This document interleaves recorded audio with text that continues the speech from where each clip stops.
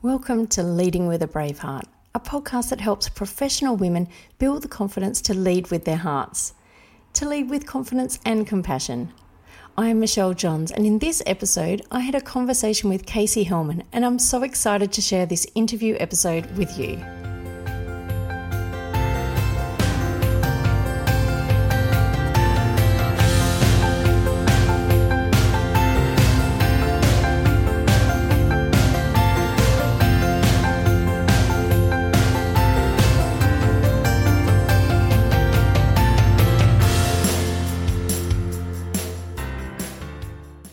In this episode, I'm speaking with Casey Hellman. Casey's a trusted expert in her industry, vocational education and training in Australia. Casey's passion is building better learners through education innovation and streamlining compliance and regulator requirements for better outcomes in education. Casey has deep expertise in registered training organisations' compliance and operations. She's a natural educator, a business owner, a consultant, and a mother.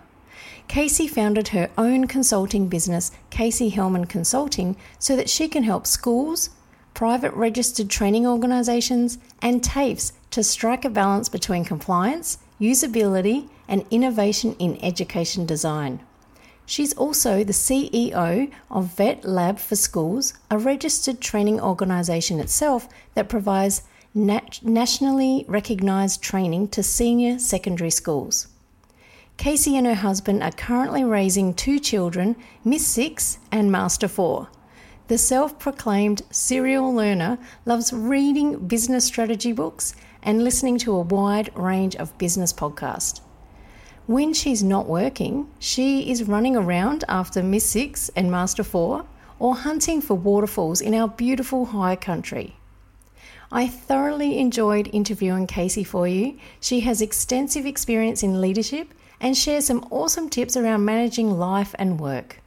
I know you're going to be inspired and motivated by listening in. She is a true brave-hearted leader.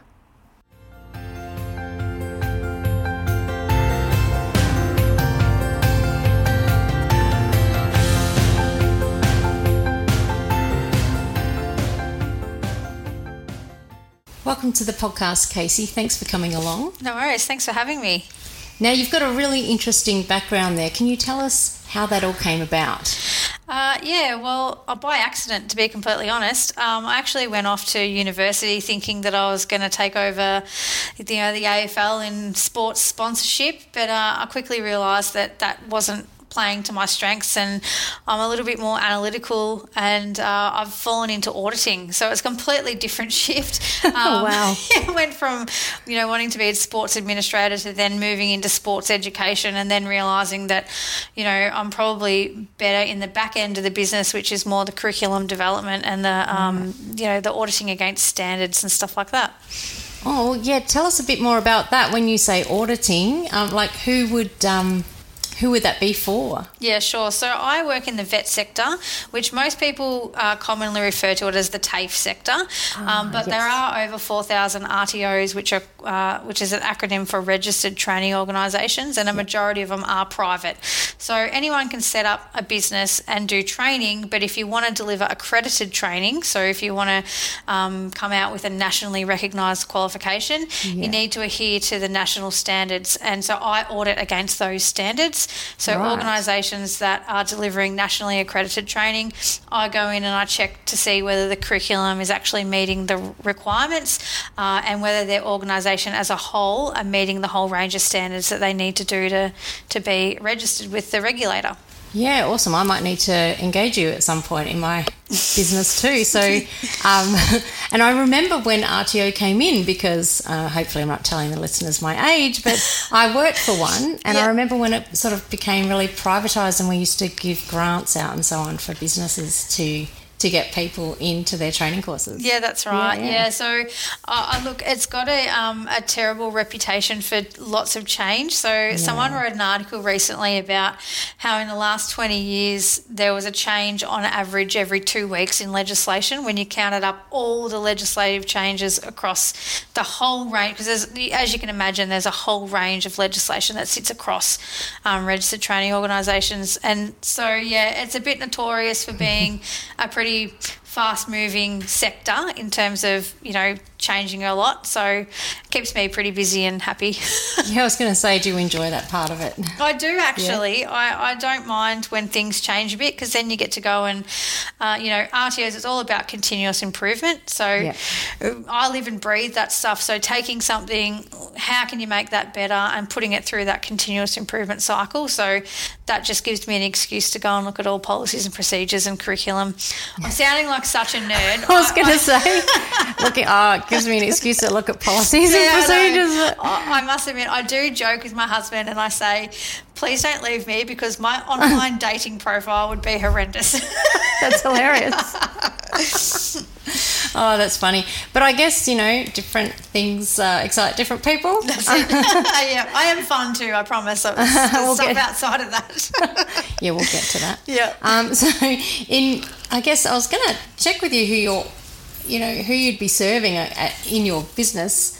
But it could be anyone, really, since it's privatised. But who do you mainly work with? So my business is a bit funny, because I've kind of got two arms to my business. So I actually have my own registered training organisation as well. Oh, so awesome. I'm a consultant that actually helps registered training organisations adhere to the standards, and I write, policies and procedures for them, or do quality audits.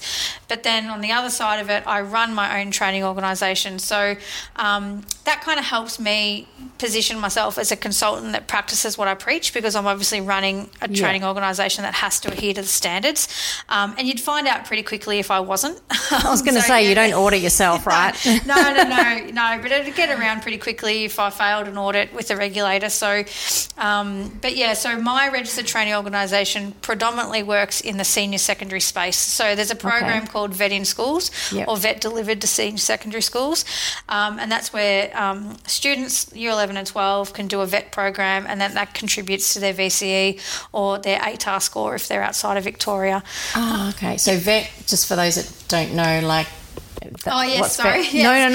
No, I'm used to, there's 4 million acronyms in our industry. So VET stands for Vocation, Education and Training. Yep. So that's like it. So like I said, most people think it's the TAFE sector, because they think certificates and diplomas, but it's also privatised. So I'm a private RTO that delivers, I actually deliver a Certificate 3 in Sport and Recreation in conjunction with senior secondary schools. So I basically oversee the schools with the curriculum, and I help them implement it and they run it. Oh, that sounds like interesting work. Do you get involved in the actual school side of it, or is it all behind the scenes like you were saying before? Mostly behind the scenes, in terms of I write the curriculum, I do staff development, I manage the projects, I do all the admin in terms of the enrolments and the certificates and stuff like that.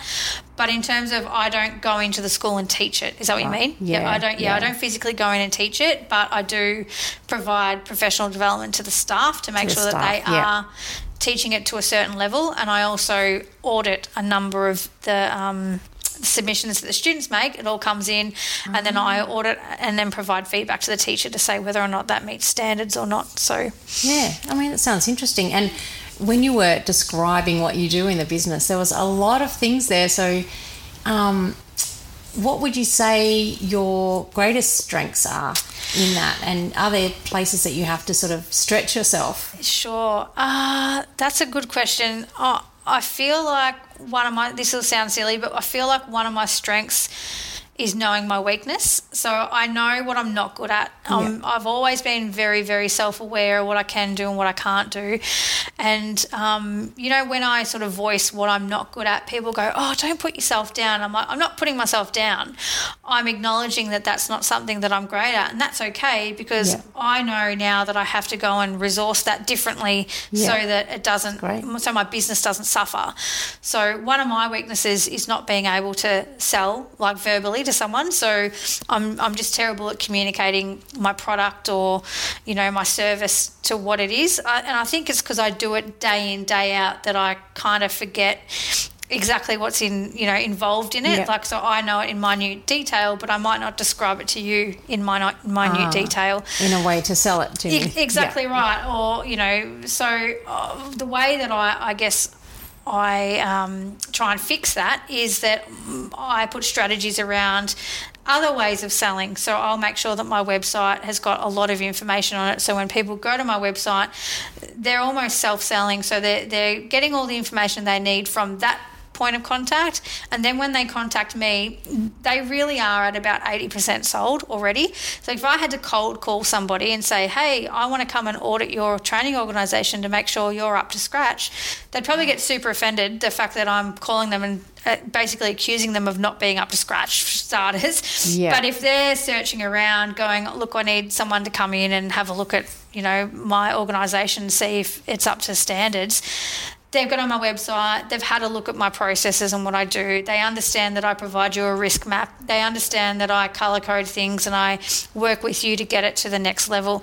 So they're kind of already semi-sold on that. And then they contact me and then I can do the awkward, oh, yeah, well, this is how much I charge. How much I charge. And I was going to jump in and kind of coach you a little bit there, because when we say we're terrible at something or we're not good at, we know we're not good at, you know, this is really for everyone out there. It's more about what would take more energy for us to learn and to get better at. And so why spend our energy in that place when we can spend our energy in the place we are, you know, strong at, which might be writing your communications and so on, and less energy. Like, imagine if you put all your energy learning how to sell properly, your business would go under because you're not doing the other things. That's exactly right. Yeah, that's what I think. And then leveraging what other people's strengths are and so on. Exactly right. And also too, my business is a service-based business, so I am the doer. So I am delivering the service. So if I'm spending all my time on a phone trying to cold call and do things that I'm not really good at, you're right, my business will absolutely stall. But if I have other strategies in place that are going to get clientele to come through the door, then I can be the doer that's actually doing the service and, you know, creating the income in that bracket. So, yeah, it's taken a little while to sort of get there in terms of putting, really understanding the dynamics that I've got in my business, but it's certainly working for me at the moment. Yeah, awesome. So I'm pretty happy with that. I was thinking about when you said you don't sell well or something, but to get into a business, like start your own business, there had to be something there. So I'm thinking, well, if it wasn't about like selling, maybe it was about like, you know, just having confidence to go and do something. Like, I might be putting words in your mouth. But can you tell me a little bit about how you sort of started, like got yourself into that? So it actually comes from a story that sounds probably a little bit arrogant at the start too. So I was in a job which I absolutely loved, and to this day is still one of my most favourite jobs that I've ever worked in. But I was doing way over what my position description was. Are you a woman? And I went to my boss, male, and I said that I wanted a pay rise and I wanted my title to be changed from coordinator to manager, because I was managing, like I was doing high level projects, and he was always very good at dangling the carrot for a long time. So he'd be like, if you do this project, you'll get some great skills and knowledge, and then come back to me and we'll see what we can do. And I'd scurry away and I'd do that project and I'd come back, if you do this project, and it just kept going around in circles. And I just said one day, look, this is where I'm at. I feel like I'm absolutely entitled to this. Is it a yes or no? And he said no. I went home, threw a tantrum with my husband and said, you know, this is BS, like this is not fair. And he said, and I was already doing a bit of consulting on the side. So I was writing training products and selling them, and I'd built up a little bit of a safety net, I guess, by selling those products. And my husband said, just back yourself, just go for it. So I wrote my resignation letter that night. I went in the next day and I said, you know, I just really wanted to thank you for the opportunity. I've really had an excellent time of building, you know, my skills and knowledge here, but I just feel like, you know, if we can't agree on the $10,000 pay rise. In the grand scheme of things, what's that, a couple $100 a week, not even. And the title change, then I'm going to have to go and seek that somewhere else. And he said, well, no, and I called his bluff and said, okay, I'm going. And so he sent the email out to the whole of the company to say, yep, Casey's leaving.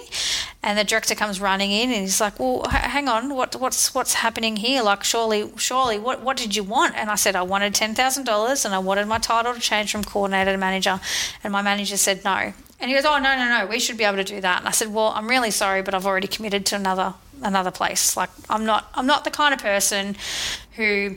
Like, I'm very say it how it is. Like, I'm not going to threaten to try and get my own way, because it just doesn't create a good work environment. If I go in there, if you don't give me a pay rise, I'm leaving. Like, it's not going to create a healthy environment to work in. No. So I just called it, cut the ties, and that's pretty much how I started my self-employment. So that was about 8 years ago now. And I just kind of backed myself, and then, my husband and I went on a week holiday and played some golf, and then I realised, oh my God, like, I'm self-employed now. I've got no annual leave, no sick leave. How did it feel? It was really good. And, I was lucky that I had a little bit of savings there that I'd already sort of built up there. So I wasn't starting with nothing. But a lot of learnings started happening quite quickly there, because I'd go to do something and I'd be like, oh, that didn't quite work. Right, how do I do this? So, awesome. Lots of learnings at the start. Yeah, I did want to stop and acknowledge the backing you got from your husband at that time as well, because not everybody has that experience. So, I just wanted to acknowledge that. No, he's my ride or die. Like, he has just got the most like the blind faith in my ability. Like, he just thinks that I'm the smartest woman going around. Like, he really does back me in every way possible, and he always has from day dot. And he's my best friend, and I absolutely can't do what I do without him, because we obviously got 2 kids, and he is just as much a part of my business as what I am, even though he's not an employee or work in it. But we work together to make our home life work so that the business can run. So absolutely, I acknowledge Rick. Like, he's been a really great asset to my life, like, my best friend, and obviously helps the business and always gives me a little confidence boost when I need them and all that kind of stuff too. So it's great. Yeah, that's awesome. It's something that I share with people when they and as women, we often don't have this belief in ourselves, and I encourage people, go to that person who has more belief in you than you do. It's great that it's your husband, and often it is the partner. Yeah. But it's one of those things where sometimes we do need that from someone else, but it would be great if we could all just get it from our insides. But it's just part of being human, I think, and most of us have those moments of self-doubt, and then there's those people that just believe in us 100%. Absolutely. Awesome. And I think as women, we do doubt ourselves a lot, and so just back yourself. That's always, I feel we are a lot smarter. We have more knowledge, skills than what we give ourselves credit for, I think. So just back yourself and go for it. Yeah, well, just on that, I was going to ask you, starting a business yourself, and you have said that you did, reach inside your husband's heart and everything to get some of that belief. But for those listeners out there who are, I guess lacking some confidence, whether it's to start their own business or even just to pursue their ambition in their career, would you have any advice for them? Yes, I would say, I'm a bit of a list maker, so sit down and do your pros and cons and all that kind of stuff, but I'm a really big believer in that knowledge is power. Really research it and make sure you know what you're getting yourself into. Reach out to other people who have businesses and talk to them about, what was hard, what would you do differently, those type of things. And try and have a safety net there so that you don't put financial pressure on yourself, because I feel like that's a big factor in a lot of businesses not going to the next level too. It's that constant grind and the working 100 hours a week to pay yourself less than minimum wage to try and get your dream. And, there are going to be times where you'll be doing that, in a business. So you've got to be really go into it with eyes wide open. It's not all, I can go and have a coffee at the coffee shop whenever I want because I'm self-employed. It's, there's a lot of times. Yeah, there's a lot of times I'm sitting up at 2 a.m. still writing those audit reports, or I'm, yes, I can take a couple of hours off and go to my daughter's athletics day. Yep. But then that night I'm up redoing those hours and all the rest of it all weekend. So sometimes I have to sneak a couple of hours on the weekend. Our husband's in the pool with the kids and I run inside and do an audit report sort of thing. So it's not all glory. Like it's a hard slog, but it can be rewarding if you make it work within your own lifestyle. So you've got to be really clear on what's important to you before you jump into that, I would say. Yeah. Well, just on that, if I think about what you just said and having like children and, a business and, a marriage and so on. And I imagine that there's some things, you mentioned before that you are fun as well. So I imagine there's things that you have outside of work as well, interests as well. So with all that, kind of demanding life, I guess. And I wouldn't say how do you balance it up, but how do you make it work for you? Like, how do you be present with each of those areas of your life? Is there any, like, even something practical to share with our listeners? Sure. I'd love to say that I've got it worked out, but I don't. I think I just sort of wing it each day. But, there are times where my business is really busy and it tilts towards me doing more work than home stuff. And then there's times where I'm not busy and it tilts towards more home stuff, not work stuff. I like doing drop-offs and pickups from school. Like I feel like that's something that I enjoy doing, taking the kids to and from school. So I try and always build that into my work day. But this week my husband's had to do 3 pickups because I've been in meetings and haven't been able to get out of it. So, there's times where that compromise has to come into it. But from a practical point of view, my husband travels a bit for work, so that's difficult when he's away for sort of 2-3 nights and you're sort of doing it all. But shout out to my husband who cooks every night. He does all the cooking. I know. I'm told quite often how lucky I am to have someone who cooks every night. But I think we've got a pretty even share of all the household sort of duties and stuff. And I, being the nerd that I am, I'll use my calendar and I'll invite him to like school pickups. If I can't do a school pickup, I'll put it in his calendar. That's a great idea. Yeah, so I just, have to be really clear about who's doing what within just to help make our home lifestyle work. Well, I think we talk about nerding out on calendars, but it's so important. Yeah. Just those things around planning or calendar or schedules where we think we don't have time to do it, but it just saves us so much time later on.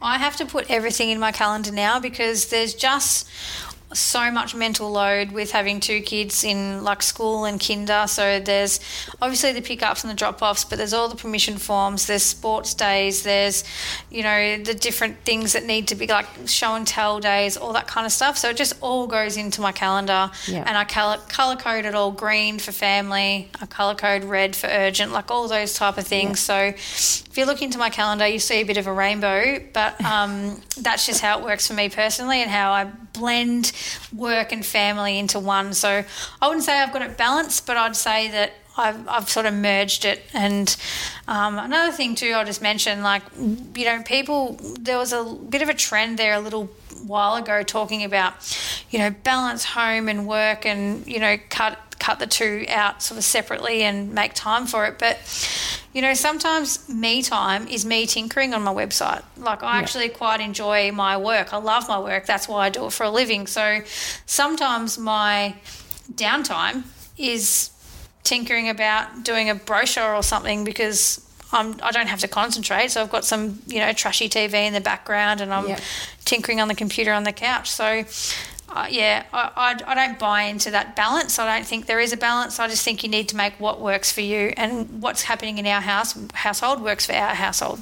Yeah, and I think you make a good point there, because if it's something you enjoy, it's not so much, you can take the time whenever you feel like doing it, or it doesn't feel hard is what I'm trying to say. Yeah. And I think if I think about when you first started your business, because this could be like career women out there could be not doing their dream job. They're doing something that they don't really enjoy. So they feel like when they're at work, they're taking time away from their family and it's not purposeful. Yep. So I think that's where sometimes we talk about work-life balance because we don't enjoy what we do for work. So if there's, I mean, I'm sure there's career women out there looking for how to find their purpose. But if I think about it from your perspective, starting a business, we talk about the hard things. You talked about some of the hard things at the start of your business, but would there be anything that was kind of awesome about how you know, when you first started your business? Like, you know, something that kind of felt like you were on your dream job, I guess. Yeah, that's such a hard question. I've never really thought about it in that way. What do I enjoy doing? Was that... Oh, I guess it was more about, like, I was going to ask you what was hard when you first started your business, but like I'm trying to inspire people. Like maybe there was something at the start that, you know, just kept you going, or you know, was the reason you did it, or how you found the passion for what you do. Yeah, I mean, I really like the compliance side of things in registered training organisations. So working with a client to get them out of a pickle is obviously really great for me. So, rewarding, you know, people sometimes will ring up and be like, oh, you know, like their registration, their livelihood's on the line, because if you lose your registration, you can't do training anymore. Yep. So they're high-pressured jobs where you have to usually rectify within 45 days. The regulator will only give you a certain amount of time. So I get to have 45 days to go all in with an organisation and restructure things, and I love that. So that was really exciting at the start, to sort of be trusted to go in and basically fix someone's livelihood and get them back on track, ready for the regulator. So, I mean, all those outcomes are great. And also too, for me, I guess, is being able to pick my own work hours. Yeah. So I actually can smash out some amazing work after 8 p.m. I'm not a 9 to 5 person, and I don't think I ever will be again. And I think COVID has been brilliant for that, in terms of, I feel like women in the workplace are now going to benefit a lot more, because people are forced to acknowledge now that people can work from home and they can be productive and they can produce excellent work from home.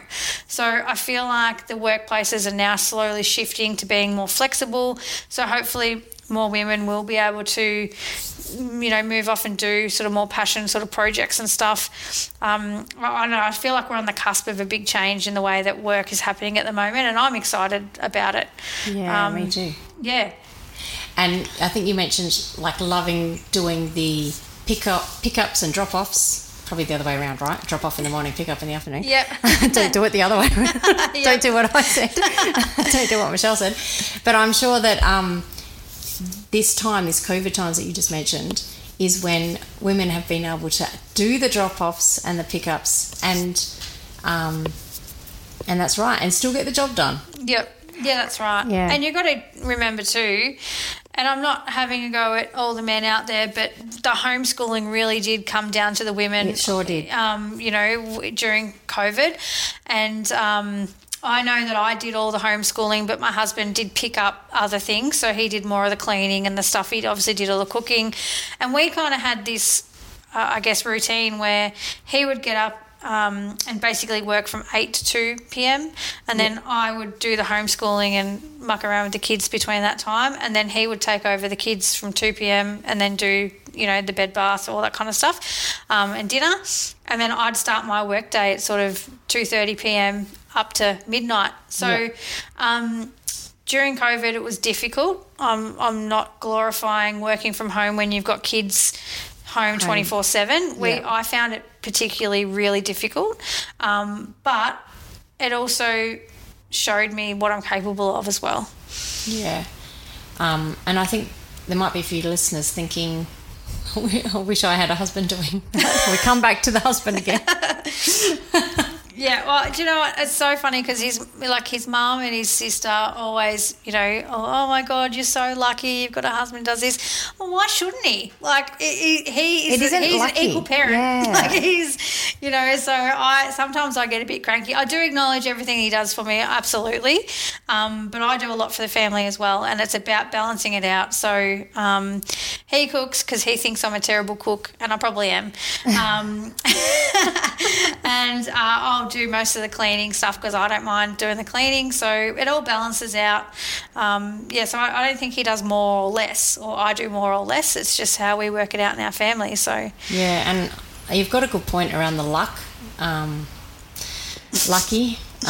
Maybe it's just fair. I don't know. Yeah, it's another conversation, I think. All right, well, I'm going to just take you down another path. It's sort of related because it's more about challenges. So,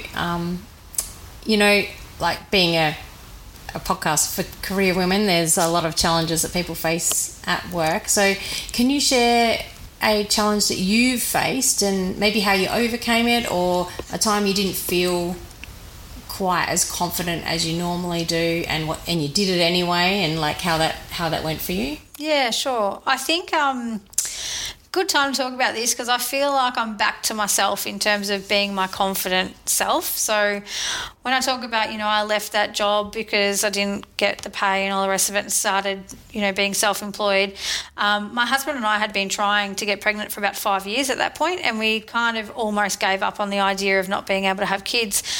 And then as you have it, you get into self-employment with no benefits and you fall pregnant. So there's some tips out there for you if you want to, if you can't get pregnant, just load yourself up with debt and then you'll get pregnant. Buy a house, leave your job, all that kind of stuff. Quit. Yeah. So, and then, so anyway, we fell pregnant and that was wonderful. But when I was so naive, going into this, I was like, yep, cool, have the baby, I'll keep working, and I'm sure people are laughing while they're listening to this because, oh, geez, did I get a reality check? So I feel like when I had children, I kind of lost myself a little bit. Yeah. So I lost all my confidence. All of a sudden, I couldn't meet the deadlines, which I was absolutely notorious for before kids. So I was always, a deadline person. I was always on time.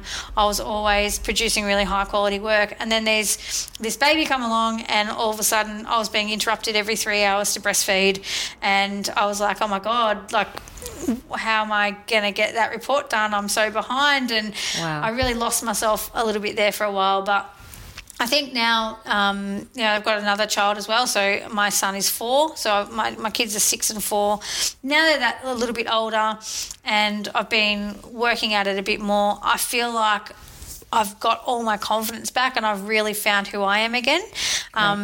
And I feel like this year is kind of the year for me. So we've got to the point where, my son's in 3 days of kinder. So I've got those days to really focus on the business and I call them me days because I love doing the business stuff and working because I feel that was pre-children. My work was my identity, and then when I had children I felt like that was stripped away a little bit and I was like, oh my God, I don't know who I am. I'm not contributing, and I just kind of lost it a bit. So now that it's all back in balance, I feel that I'm on the way. So look, I just want to thank you for sharing that. It's really open, and I'm sure that there's a lot of women going through what you were going through when you kind of lost yourself. So if you were to think now and look back at that person and sort of forgive them a little bit for not meeting the deadline or whatever else it was, do you have any words of wisdom on reflection that you could share with anyone? Or maybe we could brainstorm what you could have done differently to forgive yourself, because they enjoy that time. And absolutely. And I do enjoy being a mother. I just don't think it comes naturally to me. It's something that, how you sort of see people and they just naturally pick up the baby and slap it over the shoulder and really? this brilliant mum. And I'm like, oh my God, is that Instagram? I don't know what I'm doing with this baby. Is it hungry? Is it dirty? I struggled. And my mum's not around anymore, so I didn't have anyone to sort of call up and be like, what the hell is this? What is this going on? So kind of just winged it a bit. And I don't think I need to apologise to myself because I feel like that I did the best that I could in that environment, and that's enough. And, you know, you only know what you know, sort of thing. So you just learn from it and you move on. So, yeah, I missed a couple of deadlines, but no one's dead. So, you know, you've got to put things into perspective as well. So, you know, it is what it is. Yeah, exactly. I mean, it's what you experience, so it's valid. Yeah, that's it. Yeah, so I guess you, learnt more out of it, and also you come out the other side and you've got this confidence. So, I guess in thinking about this confidence and so on, I was thinking how women tend to, you know, have trouble like negotiating salary and so on at work, and you know, being in your own business, you would have had to negotiate contracts or do pricing and so on. So do you have any words of wisdom or advice for women who you know, they want to go in, they want to ask for a pay rise, or they want to go for a promotion, they want to negotiate the right salary? Any words that you could share? I get this a lot. Yeah. Look, it all just comes down to backing yourself, I think. It just in terms of, like I told the story about how I ended up calling the bluff and leaving, but I obviously had things in place for that to happen. So you can't go in guns blazing if you don't have a backup, sort of thing. So, and I guess the art of negotiation is that both parties have to want to be able to come to an outcome. So if the other person is not prepared to budge or even have an outcome, you've kind of got no chance. So it's, and you know, that goes both ways. So you've got to go into a negotiation knowing that you might have to compromise on certain things as well. So that's the whole point of negotiating, I guess. But I think women tend to undervalue themselves significantly. So I think really have a strong idea about what your skills are, what your knowledge is, what your value is, because I think we undervalue ourselves a lot. And just being confident to acknowledge that if they're not going to acknowledge your skills, knowledge and value, that you need to go and seek that somewhere else. Because there's no use sitting in a job where you're not going to be valued. You can go and get that value somewhere else, or go out on your own and do it that way. Yeah, good advice. And I like that you touched on the negotiation. So negotiation is when, you know, if you want to go in and win against the other person, then that person has to lose, but they want to come in and win too. So going into a negotiation trying to get a win-win is what you want. So that's where you've got to think about what's in it for them. So I try to talk to people about like making sure that, and then that's where the value comes in. Yep, absolutely. And I think, and I think women do tend to probably give in a little bit easier than men when it comes to negotiating. I think men are a bit more confident at it too. So, just really back yourself. I think that's literally my go-to. Back yourself. Back yourself. I know, I've heard it's a common theme in today. And, we need to back ourselves more. And just on that topic of, I guess, I don't know if... I guess that in RTOs, is it male dominated or is it more women because you're dealing with the schools? Or it's interesting. It depends on. So there's kind of like sectors within sectors, if that makes sense. So I feel like, and I haven't got any data to back this up, so it could just be my perception, but I feel like in the private sector it's more male dominated at the top. In the public sector it's more female dominated at the top. So there's a bit of a mix, sort of depending on where you go. But it's interesting where that kind of falls. Yeah, that is interesting. And I'll ask you a question about like being in that sort of male-dominated space, maybe just in the private sector. Yeah. Have you? I guess what's the worst misogyny you've ever faced in that sector? Like especially being a business owner, have you faced that? Anything? I want to say not really but I also want to acknowledge that pre-children I was probably a bit naive to it because I just sort of felt like maybe I was trying to be one of the boys and to try and progress my career that way. And then having children has kind of helped me open my eyes a lot in terms of different things. Yeah. I think back to even how I used to act towards working mothers when, you know, they're rushing out the door at 4:30 and I'm like, why can't they stay for a drink? Like, and now I'm like, I couldn't think of anything worse. Get me out of here. I'm going to get home. I'm going to get the kids in the bath, you know, that kind of stuff. Yeah. So, but yeah, no, I'm lucky that I haven't faced anything too bad in my career. I will say when I was in my early 20s, I started an RTO. So this is Vet Lab for Schools is my second RTO. So when I was in my early 20s, I started an RTO, and at the time I was the youngest person in Australia to hold RTO registration. And I used to rock up to meetings and people just assumed I was the assistant. And I'd be like... asking you to get the coffee and so on? Yeah, and I'm like, I'm actually the CEO of my business. And they were like, oh, really? Like, they're just so surprised because I was like 23 and sitting there with the training organisation under my belt and female.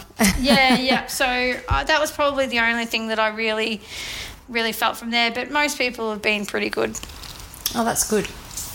That's good. Like, it's not the case for most people, but I can relate to that as well, because early in my career I did try to be one of the boys. Yep. And I also didn't acknowledge that there was any bias going on at all because it didn't affect me. Yeah, I think that was for me too. Yeah. I feel like that's when I say my perception of it was that no, but I was probably pretty naive to it. Yeah, I was as well. And I remember thinking, what are they talking about? But then I was the only woman on the business trip. And I was the only woman at the bar on a Friday night, you know, that sort of thing. Yep. Because the others had to go home earlier, or they couldn't do the business trip, and then the opportunities would diminish. Yep. And then once I got to a leadership role, then I started to notice it. Yes, yep. And, thinking about those things. It's not pleasant. No, it's not. So I was going to ask you a little bit about... leadership, I guess, because some of our listeners are, you know, aspiring to be a leader, and you've been a CEO, you just mentioned at 23, so I'm sure you can have some advice on this. But my question is more about the future and what leadership means in this time, and if you reflect on COVID that you were just mentioning before, and really just for conversation, what would you think the most important skill might be for this kind of era that we're living in, or maybe a few skills in terms of leadership? If I think about the skills that I need to propel my business forward, it's definitely communication, because all my team is remote. So for me to progress projects, I have to have good communication skills with my team. I have to be clear about what the objectives are, what needs to be done, all of that stuff. But I also need to be empathetic to what's going on in their life as well. So, in terms of who my team is, so I've got a mum who's got kids who does school drop-offs and stuff as well. So we know that our meetings are never at 9 o'clock and they're never at 3 o'clock, because we're both out the door rushing off to get kids. So we meet in the middle of the day. One of my other team members is up in Queensland and has been affected by the floods. So I've just said, look, just call me when you're ready. Just don't worry about work. Work's not important. What's important is your mental health and your well-being, and same with your partner. So just sort of having, I guess, the awareness of things that happen outside of work are important, So it's not going to be the end of the world if one of my deadlines isn't met. If I have to ring a client and say, look, sorry, that's a bit behind because one of my team members has just lost their house, put it in perspective. So, that's right. And that's what I try and tell my team members when they're like, oh my God, I'm not going to meet that deadline. That's okay. That's okay. We'll put some, strategies around that. That's fine. So for me, they're the key leadership skills that I need in my business, is to move things, or to grow my business, I guess. Yeah. I think I've already spoken about COVID. I think that's been a really positive thing in many ways, but I also want to acknowledge that COVID for me, I wasn't affected by COVID because I didn't lose my job. I wasn't put under financial stress. I didn't catch COVID, and I still haven't caught COVID yet, touch wood. It inconvenienced me. So I wasn't affected by COVID. I was inconvenienced by COVID. So it's easy to sit here and talk about what we should be doing, but for some people that was a terrible time and they lost jobs and they were put under significant stress and all the rest of it, and people probably weren't empathetic to that. So I'm always very aware of what's going on outside of my business, because at the end of the day I'm not a heart surgeon. I'm not saving lives. I'm not in there. Things, don't depend on it. It's about relationships and, outcomes come after the relationships. Yeah. And I think you made a good point there around that things have started to change. And if you went to that RTO and said, hey, we're running a bit behind because of the floods in Queensland, I wonder if 2 years ago they wouldn't have been as compassionate. But now potentially so many people have been impacted over the last 2 years, and we have seen the human side come out a lot more than we have ever. Yeah. So I wonder if that's a positive change that we've seen, and I just hope it carries on. There are some, there have been some less empathetic things going on, but I feel like on the whole we've come a long way. I think so.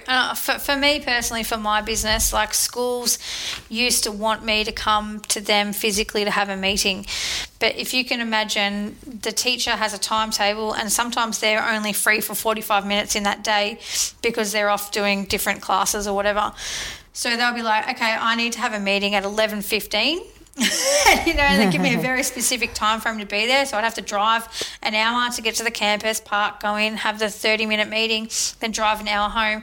Now we can jump on Zoom, and they're much more willing to just jump on Zoom. So everyone knows. Yeah, amazing for my business in that aspect, that I don't have to travel to the schools anymore. But also too, like, there's been a bit of a dynamic change for this year. So they've had 2 years of homeschooling, obviously. So I did a lot of, converting curriculum to make sure that it could be delivered in the home and all that kind of stuff. But now kids are back and the behaviour is off the charts. So teachers are actually saying that they've never experienced behavioural problems as bad as what they've ever experienced. That's interesting. So now I'm trying to put strategies in place around that as well. So it's like, well, how do I support my teachers in the classroom who are delivering this content to kids who have forgotten how to socialise? Yeah. They've forgotten how to concentrate. Exactly right, because they're so used to being at home on devices or only doing, bits and pieces of schoolwork. Yeah, and particularly for schools in low socioeconomic areas, a lot of those kids just switched off. They just said, well, I'll see you in 8 weeks. I'm not getting on Zoom. And they just turned off and they didn't do any schooling. Wow. So there's some significant problems that have come out of it for education that we're all trying to work on. So, part of my role, the leadership role in that, is learning, well, how do I support my team through that? And how do I create an environment that supports the teacher but also provides them with additional support additional support to the students as well, so they feel supported to re-engage back into learning. Yeah, well, that's really interesting. It'll be not a good outcome, but a good case study to look at. Yeah, to definitely. see what are the long-term impacts of COVID in that behavioural space, I guess. Yeah, well, I mean, you got to think about it. So my children are 6 and 4. So my daughter, her kinder and her prep year were both COVID years, so she hasn't had a full year of school yet. My son is 4 years old. He's been in lockdown for 50% of his life. Yeah. So he is just like the clingiest kid you'll ever meet in your life, because it was around me 24/7. Yeah. So we're going through that stuff at home as well as what other kids are going, teenagers, let alone teenagers who have lost that right to socialise. So yeah, that's another story as well. I just want to go back to what you said about your team, because I heard you say you've got a team member in Brisbane, another mother who does drop off and pick up. So you've been working in a remote space before COVID hit? Oh, definitely. For a long time. Yep. So I like, when I go back and say COVID, didn't affect me, it inconvenienced me. I was already working from home full time, so I've always been remote for those 8 years, so that wasn't a change for me. And I have team members sort of come on and off, so contractors as well. So I've got one in the Philippines, one in Canada, one in Melbourne with me, two in Melbourne and one in Brisbane. And not to put you on the spot, but is there any advice in that space? Like, maybe people needed it 2 years ago, but I think people are still struggling with it, especially bringing a team together. Is there any practical thing you do to have the team come together, or when people need to work collaboratively or anything? It's all about communication and having those clear goals. So this is the outcome. How are we going to get there? These are the steps. Okay, who's responsible for each step? It really is that simple. So making sure that everyone understands the vision, everyone understands what our values are as well. So my team know that I won't... I only charge a small amount per student to come and do a course at VetLab for Schools, and I don't have a minimum number. So I've got a school that literally, they're a $2,000 client, but it probably cost me $3,000 to have that client. But I'm not going to turn that school away because they're a regional school, and those kids won't get the opportunity to do that course through anybody else. So my team know that my value is about giving regional schools the same opportunities as metro schools. So our programs are to be provided out at regional areas the same as it would if it's in a big city school that has 150 kids that are doing the program. So my philosophy is that the bigger schools will cover the cost for the smaller schools. We'll all work out in the wash. And I know that's not a great, business analysis philosophy or whatever in terms of from a financial point of view, but it's not just about financial for me. It's about outcomes for those kids. And my team know that, so they know that they will never turn around they will always treat my regional schools exactly the same as one of my big clients. They all get treated the same, regardless if they're a $2,000 client or a $50,000 client. I love that. Yeah, well, I mean, I'm from the country. I'm a country girl, so I know that the opportunities for me were limited. So I always make sure that, I make sure that my product is available out there in region for them to participate in. So regardless of hybrid, remote, or in the office, set your vision, get everyone aligned with your goals, communicate well, show empathy, and I think I've missed one, but there was one more. Oh, and know the context that you're working within. Yep, absolutely. Awesome. Nailed it. I think that's what we can end up the day on. Any last words? No, I think we've covered quite a bit. And on top of that, there's a real purpose for your business in terms of making sure that regional schools get just as much support as the city schools. Yep, absolutely. Now, I'll wrap that up quite nicely after we finish up today. But no, that's fine. I think we nailed it. Yep. Well, Casey, thanks for coming today. I had such a great conversation with you here. Yeah. Thanks for having me. It's a real honour to come on to podcast, so I appreciate you giving me the time. All right. Well, until next time, let's wrap it up. Thank you.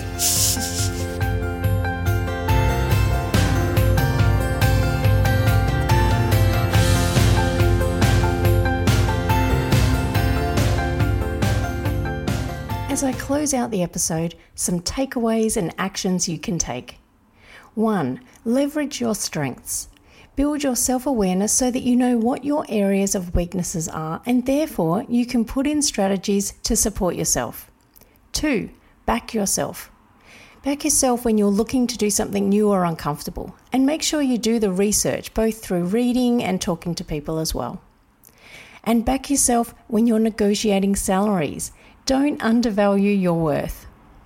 3. The importance of planning and using a calendar. Colour-coded rainbow is Casey's recommendation.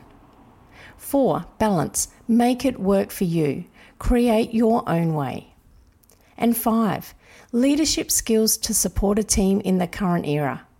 Understand the organisation's purpose, vision and values.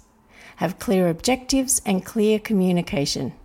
And to wrap around all this, know what's going on outside the organisation and be empathetic to what's going on in your team's lives and be flexible to support their well-being.